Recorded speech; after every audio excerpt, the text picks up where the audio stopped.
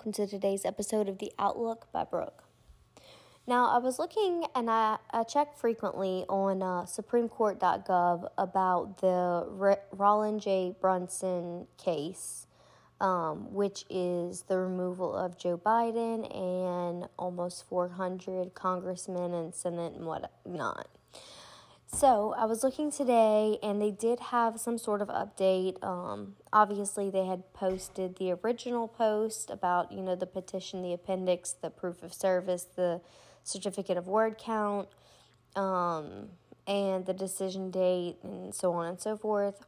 On the 23rd, they posted the document for the waiver of right of respondent U.S. or United States to file response, which they waived their right to respond. And then on the 30th, which was yesterday, which they must have posted it pretty late, it now says distributed, in all caps, for conference of 2023. So January 6, 2023. So I was hoping for a December date, being that they have 2 conference days scheduled, but it's not looking like that is what's going to happen. But you know what? It's okay. We're pressing forward. We're moving on. We are, it's showing proof, obviously, that the Supreme Court is taking this case seriously, which makes me happy, and that it's not just halted in its tracks like some people may have thought. So I will count that as a win for now.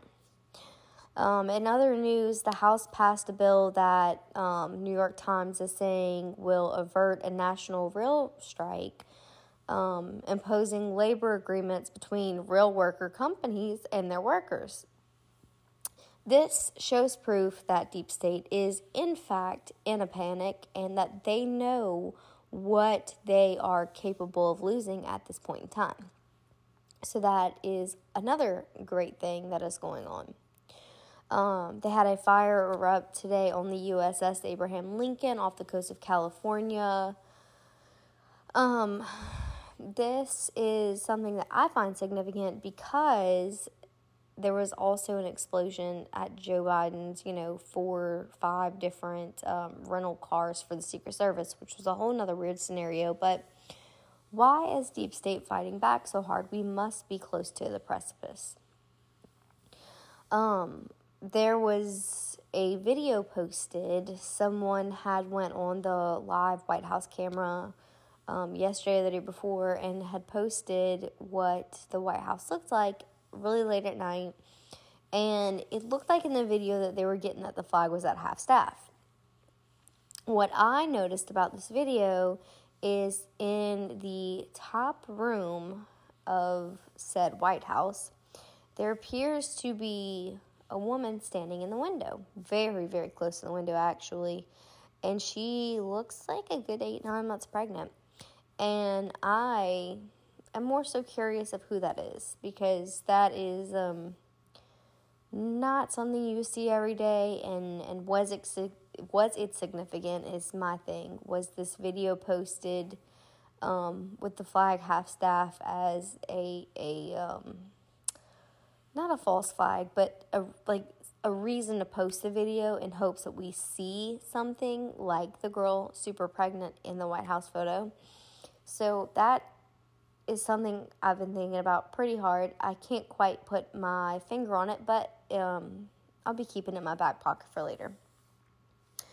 HSBC, which is, banking in the UK, they are saying that they're closing 114 branches next year, and they blame the pandemic, which is really, really strange considering in a lot of countries this pandemic or plandemic is officially over. The narrative is lost. But this is also a very deep state bank. Like they believe in currencies and other forms such as DNA or human trafficking. They support that type of thing. So I'm okay. Close all your branches. It's fine. We don't need your worthless paper money. We need gold-backed currency. Tired of this fiat system. And Then it said unconfirmed today. Anti-Woke had posted this on Twitter, but it was also shared on Telegram, that Klaus Schwab had suffered a second heart attack. It sounds to me like he is super close to a Rommel death, which is fine by me. If he sang like a songbird, good for him to protect his reputation. But we all know that he is a World Economic Forum puppet master of sorts, and the world would be a lot better without people of his mentality, including himself, in it. Katie Hobbs, apparently her office had threatened the county board with arrest or felony of indictment if they did not certify the election results. This was confirmed by Becker News, which is wild to me. I feel like this is not, it's kind of a joke to me in a sense, because there's so much disclosure just in Arizona, but much less with the Kari Lake versus Katie Hobbs issue. Obviously, Kari Lake is a very strong-minded patriot who is ready to fight for Arizonians, and Katie Hobbs has already been filmed literally in there while they're counting ballots. She is literally in charge of things that no one should be in charge of when they're counting ballots, when they're trying to confirm an election, in which she is trying to make sure that she wins. So the disclosure is there for that one, and let's be honest, I'm here for it. And the next thing I wanted to say was that there was a quite lengthy interview with Alex Jones and Kanye, which is super funny to me that they would team up, because Alex Jones on a liberal front has been a controversial name for calling out not even just one, but several false flags, but also just being a very conservative-minded patriot, and really pressing forward for disclosure on certain things. And Kanye has really turned a leaf in the last few years, and now is being very vocal about the things that Deep State would like to remain hidden. So him and Alex Jones in a pairing makes a lot of sense to me. But Alex Jones, in a sense, has been deplatformed, and so has Kanye. So them teaming up makes me kind of happy, because Kanye is involved in a form of industry that is not politics, it's not podcasting, it's not show hosting, he's in, or has lived through a cabal narrative of job sorts, the fashion industry, the music industry, just so many things. And so he is starting to expose what has been hidden for so long.